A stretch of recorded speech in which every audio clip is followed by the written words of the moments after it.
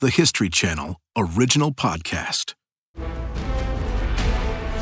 The British, they didn't know how to fight in the forest conditions. Hundreds of people are dying. Hundreds of people are being taken captive. This is just sheer terror. Newspapers and broadsides and tavern talk throughout America become filled with discussions of Washington. Do you know that it was an American who led those troops off the field? It doesn't take a lot to see that this is a human being who is a compressed spring that's about ready to release itself onto the American scene. From the History Channel, this is Making Washington. I'm Andre DeShields.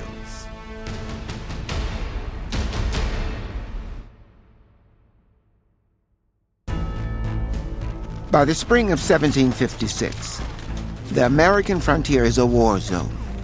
The French deployed their Native American allies, which included the Algonquin, Lenape, Ojibwe, Ottawa, and Shawnee nations, as well as others.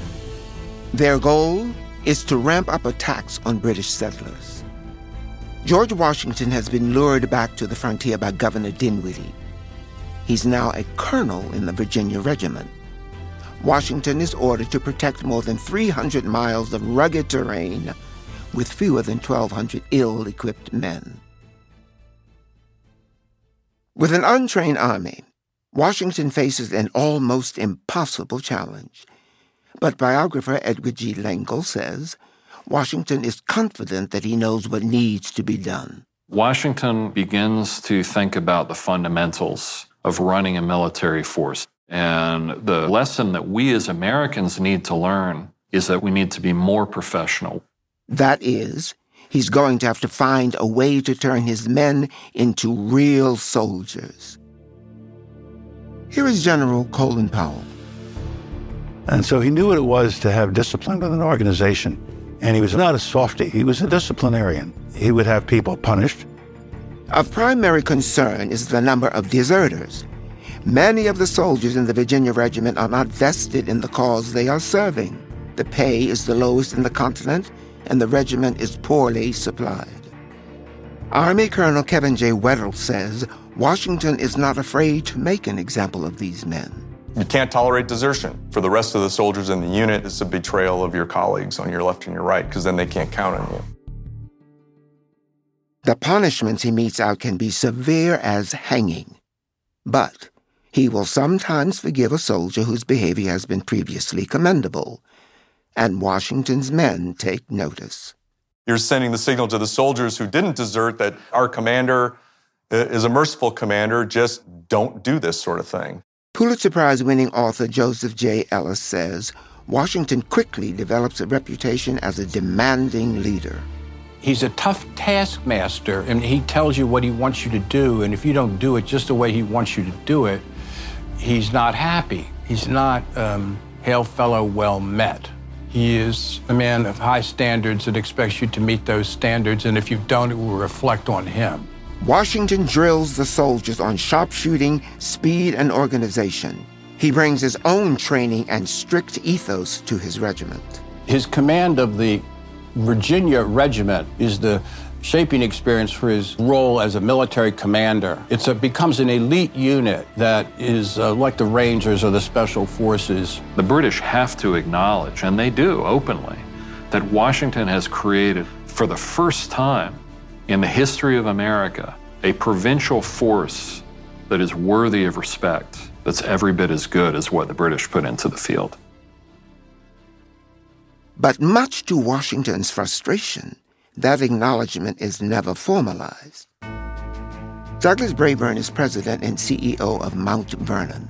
He can't seem to get them recognized as a proper regiment. He can't get them officers' commissions in the British established regiments in North America. He thinks they've earned this, that Americans should be treated as second-class subjects is anathema to him. Washington wants to prove to the British that his regiment is ready for a bigger mission. In his mind, the only way to get control of the frontier is to attack the French stronghold of Fort Duquesne in what is today Pittsburgh. He begs his commander, Lieutenant Governor Dinwiddie, to send his regiment to attack. But when Dinwiddie won't authorize the plan, Washington is willing to risk anything, even insubordination. Author Peter Stark says this is typical of the young Washington. In his early 20s, as a young officer, he was not at all the George Washington we think of. He was stubborn, he was hasty. He's the kind of guy you wouldn't want to go up against in terms of willpower. Once he sets his mind to something, it's going to happen. Full of headstrong determination, Washington decides to take action. In doing so, he steps well beyond his station. John Campbell, Lord Loudon, a Scotsman. He has been appointed commander-in-chief of British forces in North America. He comes to Philadelphia, and George Washington thinks, aha, this is my moment. I'm the colonel of the Virginia Regiment. I need to convince him of all of the extraordinary work we've done and convince him that we need to go on the offensive. Frustrated by unanswered letters, he arrives in Philadelphia without an appointment and barges into Loudon's headquarters unannounced. He lays out his strategy for defeating the French to an appalled Lord Loudon. Loudon hears him out and then sends Washington on his way. It's incredibly audacious for Washington, this junior officer, to come in there and try to speak to the commander-in-chief about what their strategy should be. It would be like a junior officer going to speak to the head of the Joint Chiefs of Staff. Washington is an idealistic young man. He sees things as they should be, and he doesn't understand why other people don't see things the same way. He writes to his commander to plead his case. To Lieutenant Governor Dinwiddie, Honorable Sir, we can't conceive that being American should deprive us of the benefits of British subjects. We are defending the King's dominions, and there can be no sufficient reason given why we who spend our blood and treasure in defense of the country are not entitled to equal preferment. This isn't the overambitious George Washington. This is a long frustration that had been developing over a long period of time. Washington is looking for an acknowledgement from the British that Americans are equal members of the empire, equally worthy of respect. He tries to work his way through the British political and military bureaucracy in order to get what he believes is right. And instead, he finds himself falling into a quicksand pit as the British stop him from accomplishing what he wants to accomplish. Again, Washington is denied by his British superiors. They continue to ignore his suggestions and requests.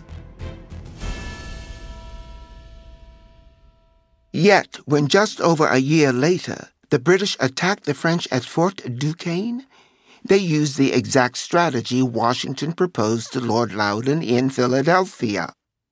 This campaign succeeds in forcing France to finally abandon its claim to the Ohio country. It ends the fighting between France and Britain in the region. But Washington gets neither the credit nor the officer's commission he seeks. His response to that was not to feel that he had been rejected, but that they were stupid. They were allegedly his superiors. He felt superior to them. He resigns, never again to wear British colors, never to become a British officer. University of Texas historian H.W. Brand says, a different decision by the British Army could very well have altered United States history.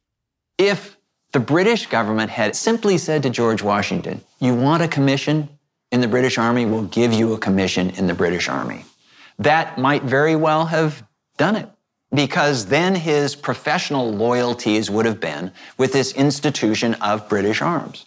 For him, it was a matter of honor, and we can date from that moment, I think, the birth of the rebel George Washington. Washington returns home, where he turns his attention to politics.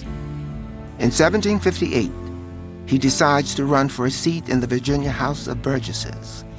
He wins the election, and that same year, he wins a bride. Here's biographer Alexis Coe. So not many love stories start with dysentery, but this one does. He needed to go to the capital to see a doctor to get certain medicines. And through that, he was somehow connected with Martha Custis. They met a few times. It was a few weeks, few months. And then all of a sudden, she's ordering a dress. At 27 years old, Martha was in a unique position in early America. Her first husband had died, and his male relations had died.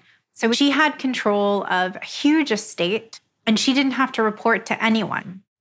They marry in January of 1759.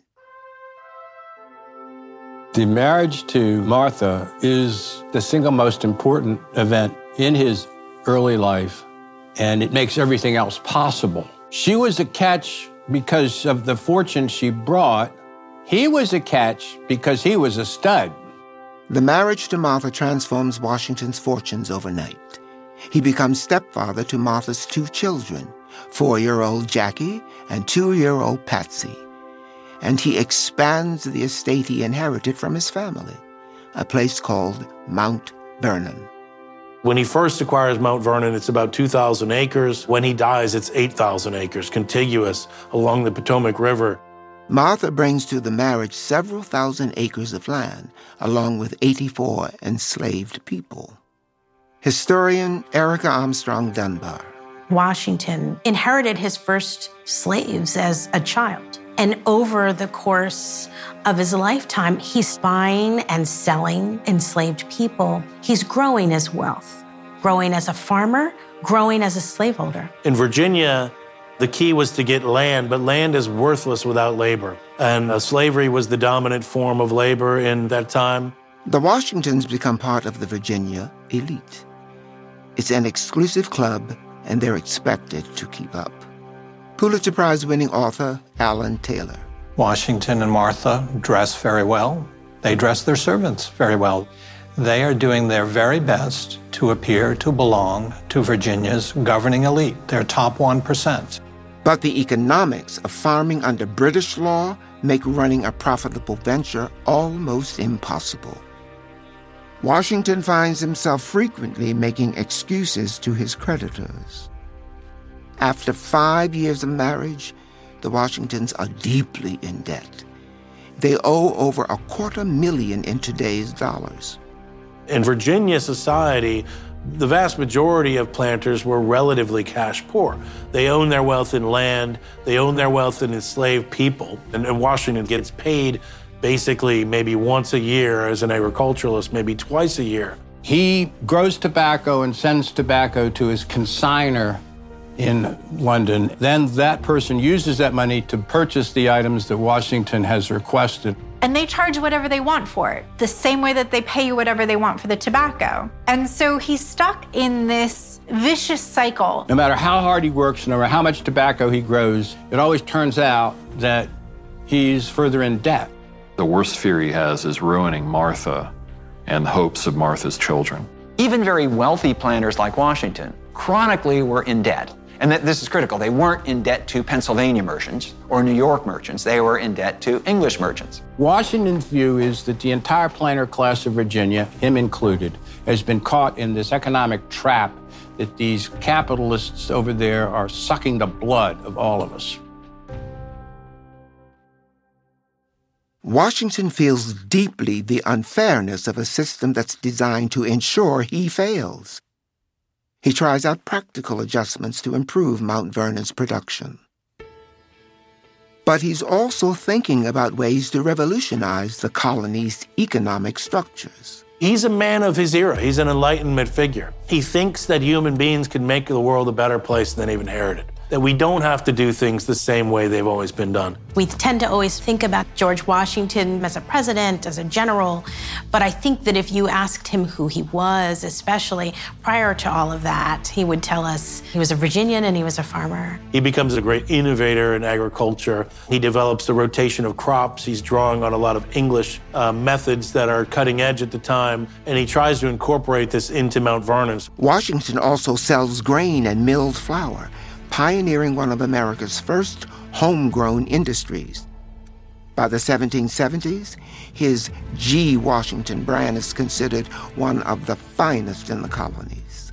He's transitioning to wheat farming and ultimately flour production as a way to get out of the British system, which essentially is stealing his profits from his point of view. He imagines a different future. And that's really the whole experiment that we end up being a part of in the whole revolutionary era. But the real focus of his ambition is to own a vast amount of land. It's an ambition he's had since he was a boy. In Great Britain, the Washingtons could not have owned property. Went to noblemen. And when they came over in the 1600s, they came for land. They didn't mess around. And this is in his blood. The Washingtons are land hungry. George Washington, at age 14, picks up surveying instruments and teaches himself to survey. Surveying was a hugely important job in early America. George Washington is earning his own money and purchasing his own land by age 17. The whole point of the West was to acquire title to land, but hold on to it. And in 10 or 20 years, as the American population grew, that land would become more valuable. And this was the basis for more fortunes in American history than any other way of making money. If you have land, even if you are an ordinary person, if you have plots of land, you can grow your own food. You had what would be called independence. Washington's innovative ideas, from crop rotation to milling and selling his own grain, as well as his business plans to acquire as much land as possible, are soon undermined by a new British decree. In 1763, to avoid another expensive war on the frontier, King George III bans colonists from buying or settling any land in the West. Dartmouth College historian Colin G. Calloway. What it does, essentially, is to run a boundary down the crest of the Appalachian Mountains. Everything west of the Appalachians is Indian country, and that land is off limits to British subjects. This just upset the plans of Washington and every other American who was thinking of the West as, by this time, almost an American entitlement. Washington owns about 60,000 acres of land that he acquired through his service for the British in the French and Indian War. But the land lies west of the new border with Indian country. It's now essentially worthless. Having had his ambition to be a great military man frustrated by British prejudice against the provincials, the rules seem to indicate that the British looked on Americans as second-class subjects. So if the British Empire isn't good for you militarily and it's not good for you economically, what else is there?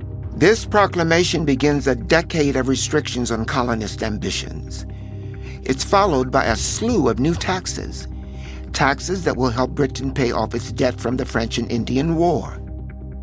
These decisions receive a poor reception in the colonies. Boston was at the cutting edge of opposition to British law, starting with the Stamp Act. Everything that's paper, currency, newspapers, all being taxed. Yale University historian Joanne B. Freeman. This was a new kind of tax on goods that were in the colonies as opposed to things that were being imported. That shift, it alarmed Americans. The colonists are sending petitions. There's troops sent up to Boston. The colonists adopt boycotts against British goods. They complain that they are being taxed without representation by the Crown. There's a fury brewing. Will the Americans come to blows over this? On March 5th, 1770, Britain strikes the first blow in what will eventually become the American Revolution, when a group of British soldiers shoot 5 colonists who are protesting. 3 years later, Samuel Adams leads a band of rebel colonists to Boston Harbor, where they dump 342 chests of newly imported tea into the sea to protest exorbitant taxes. The event is known as the Boston Tea Party. Britain retaliates. The Intolerable Acts strike America like the blow of a hammer.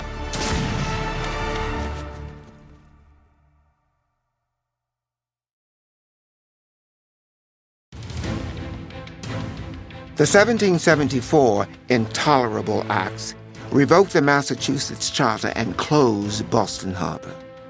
the colony can no longer govern itself. People in other colonies are very much watching what's going on there, and they're thinking, that could happen here. The cause of Boston now becomes the cause of all America. And that's when we see George Washington become a reluctant revolutionary. You could argue that the British Empire slowly built the man who would destroy them from the inside out. Pulitzer Prize-winning historian Annette Gordon-Reed. Washington considered himself to be British. He wanted to be a part of that imperial world. But when that fell apart, it's the kind of thing where you could only hate something that you had loved a lot.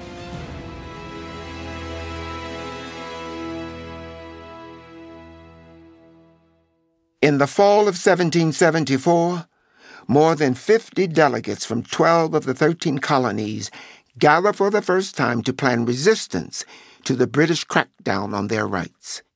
The meeting lasts nearly 2 months. The colonies have never been, before this period, very good at doing things together. I mean, they really are independent units. They only manage to act in concert when they're threatened. And the idea is if we coordinate our response, it will be more effective. The British won't be able to pick us off one by one. At the First Continental Congress, Washington is there with the colonists who would join him as future revolutionaries. Familiar names, including Samuel Adams, John Jay, Patrick Henry, and John Adams. The delegates are divided on how to proceed. Some want to keep petitioning Parliament, using the existing system to voice their protest. Others are pushing for more radical action. Washington is a believer that the British Empire intends to enslave the American population. He sees an orchestrated plot in the sense that we no longer have control over our own domestic policy.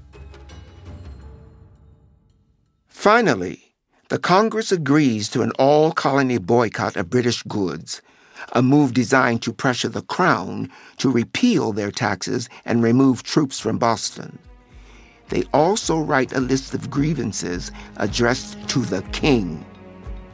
Though revolution is still not a word uttered publicly, and many delegates hope for a compromise with Britain, Washington fears war cannot be avoided. Before returning to Mount Vernon, Washington buys muskets and military apparel, as well as a book on military discipline. It became pretty clear early on that Great Britain was not going to back down and that they were not going to meet the demands that the colonists put forth. And although that was always a frightful prospect to go to war, it's pretty clear that that was likely to be the answer. The following spring, Washington's prediction comes to pass. On April 18, 1775, Paul Revere makes his famous ride to warn rebel leaders Samuel Adams and John Hancock that the British Army planned to surprise Concord. The Minutemen and other militias then rushed to organize. In the morning, at the battles of Lexington and Concord, the famous shot heard around the world marks the start of the American War of Independence. Though it is still disputed who fired that first shot, this decisive action resounds through history. Lexington and Concord shocked Americans. That really stunned them. What does that mean if your own government now is firing upon you? Until this point, most colonists were willing to say, if you could just wind back the clock, then all will be well. By the time the Second Continental Congress convenes 3 weeks later, the time has come to put down the quill and pick up the sword. The question is, who will lead the charge? We need a military figure to go up to corral events and really become a commander of some kind of an army, whatever that army is going to be. Washington, one of Virginia's delegates to the Second Continental Congress, shows up wearing a military uniform. It reminds people he has military experience. If you need a commander, look no farther. The role of commander for the colonies comes with very specific demands. They need somebody who will both be reliable politically, somebody who won't be at risk of trying to make himself a military dictator, but somebody who has the basic skills and knowledge to lead an army. And it's a pretty short list of men in North America who meet both of those requirements. The most eager of the candidates is John Hancock, a prominent Boston businessman turned politician. In many ways, he's the anti-Washington. John Hancock is a very vain man. He's somebody who is pretty shallow, somebody who is a showboat, somebody who does not understand his limitations. One of the most experienced prospects is Horatio Gates, a British-born veteran who'd served on the frontier, married an American, and decided to stay. He has held the King's Commission. He has been a commissioned officer. He's seen fighting, perhaps even more than Washington has. But Gates was not a Virginian. And a lot of people, including John Adams, understood that Virginia, which was the largest colony at the time, needed to be invested in the war cause. And the best way to get Virginia invested was to put a Virginian at the very top. Unlike the young Washington who strived for high rank and recognition, Washington's ambition is now grounded in his real belief in the just cause of the colonies.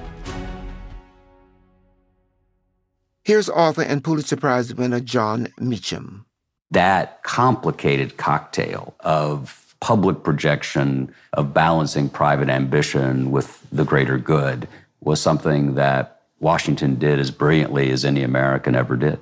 General Colin Powell again. Washington fell in love with the country that was being created, and he was prepared to fight for it and die for it.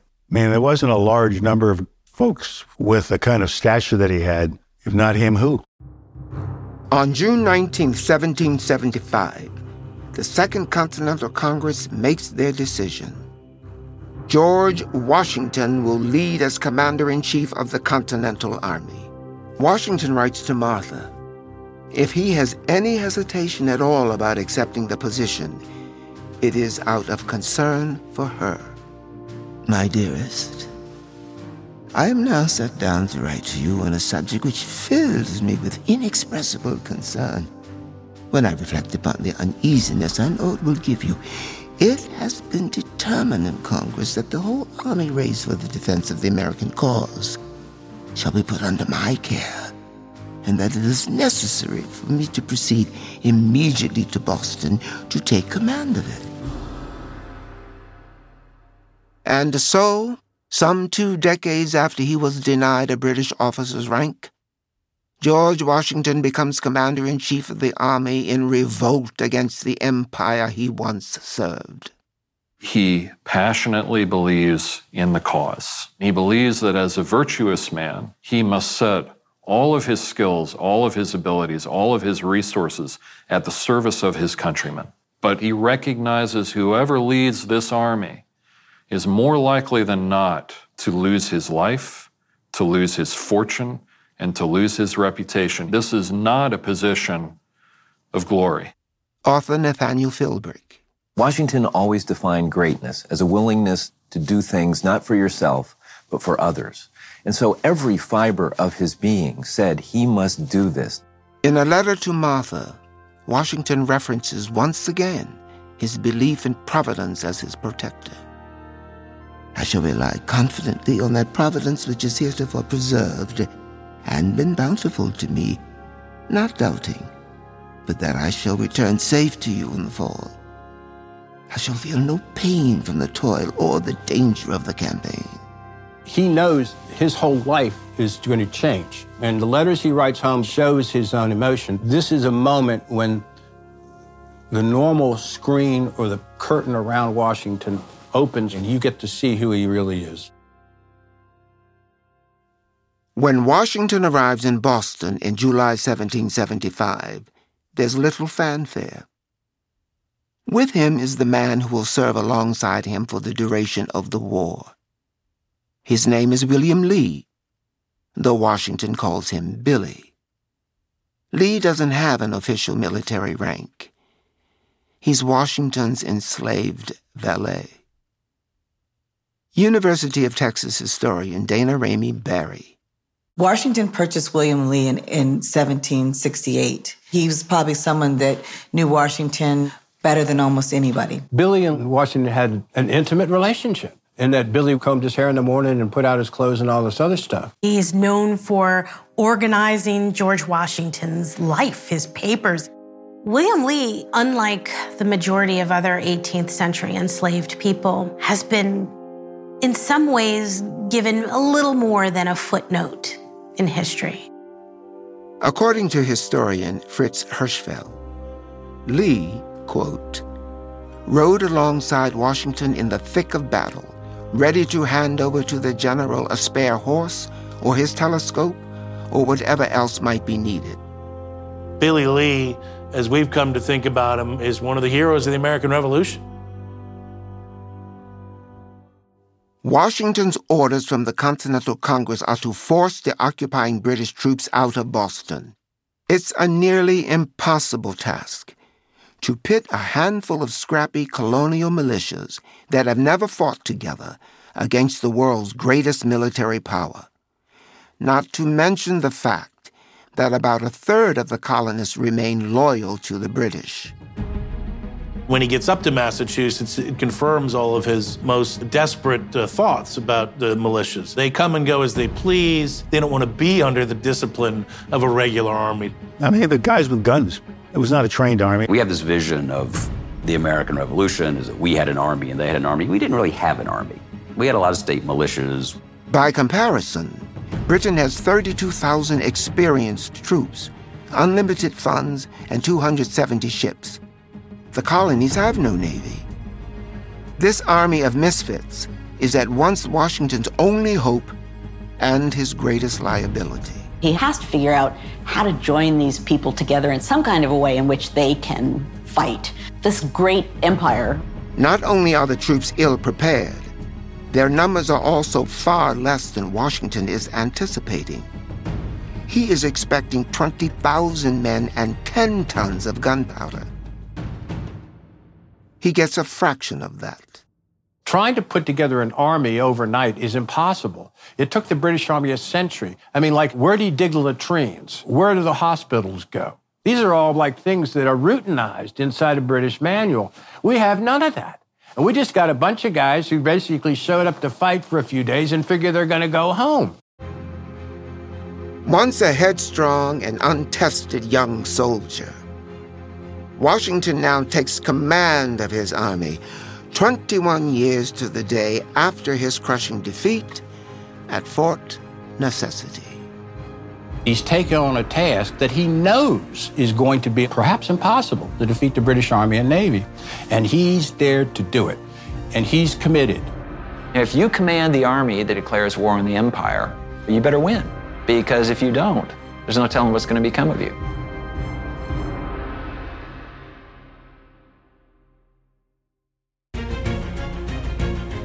The Declaration is a rallying cry, but it was an act of treason. If they captured him in New York, they would have put his head on a spit. And that's all you would remember about George Washington. Benedict Arnold has betrayed not only Washington, but his country. That's next time on Making Washington.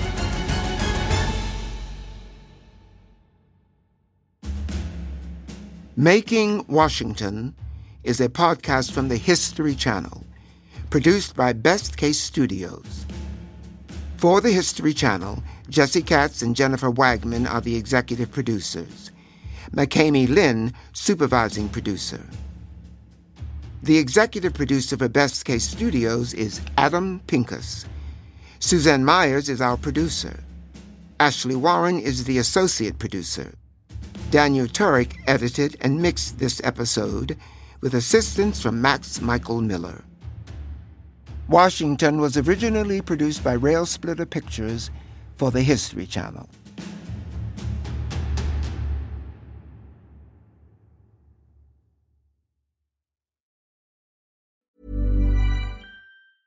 Selling a little or a lot? Shopify helps you do your thing however you cha-ching. Shopify is the global commerce platform that helps you sell at every stage of your business. From the launch your online shop stage to the first real life store stage, all the way to the did we just hit a million orders stage. Shopify is there to help you grow. Shopify helps you turn browsers into buyers with the internet's best converting checkout. 36% better on average compared to other leading commerce platforms. Because businesses that grow, grow with Shopify. Get a $1 per month trial period at shopify.com/work. Shopify.com/work.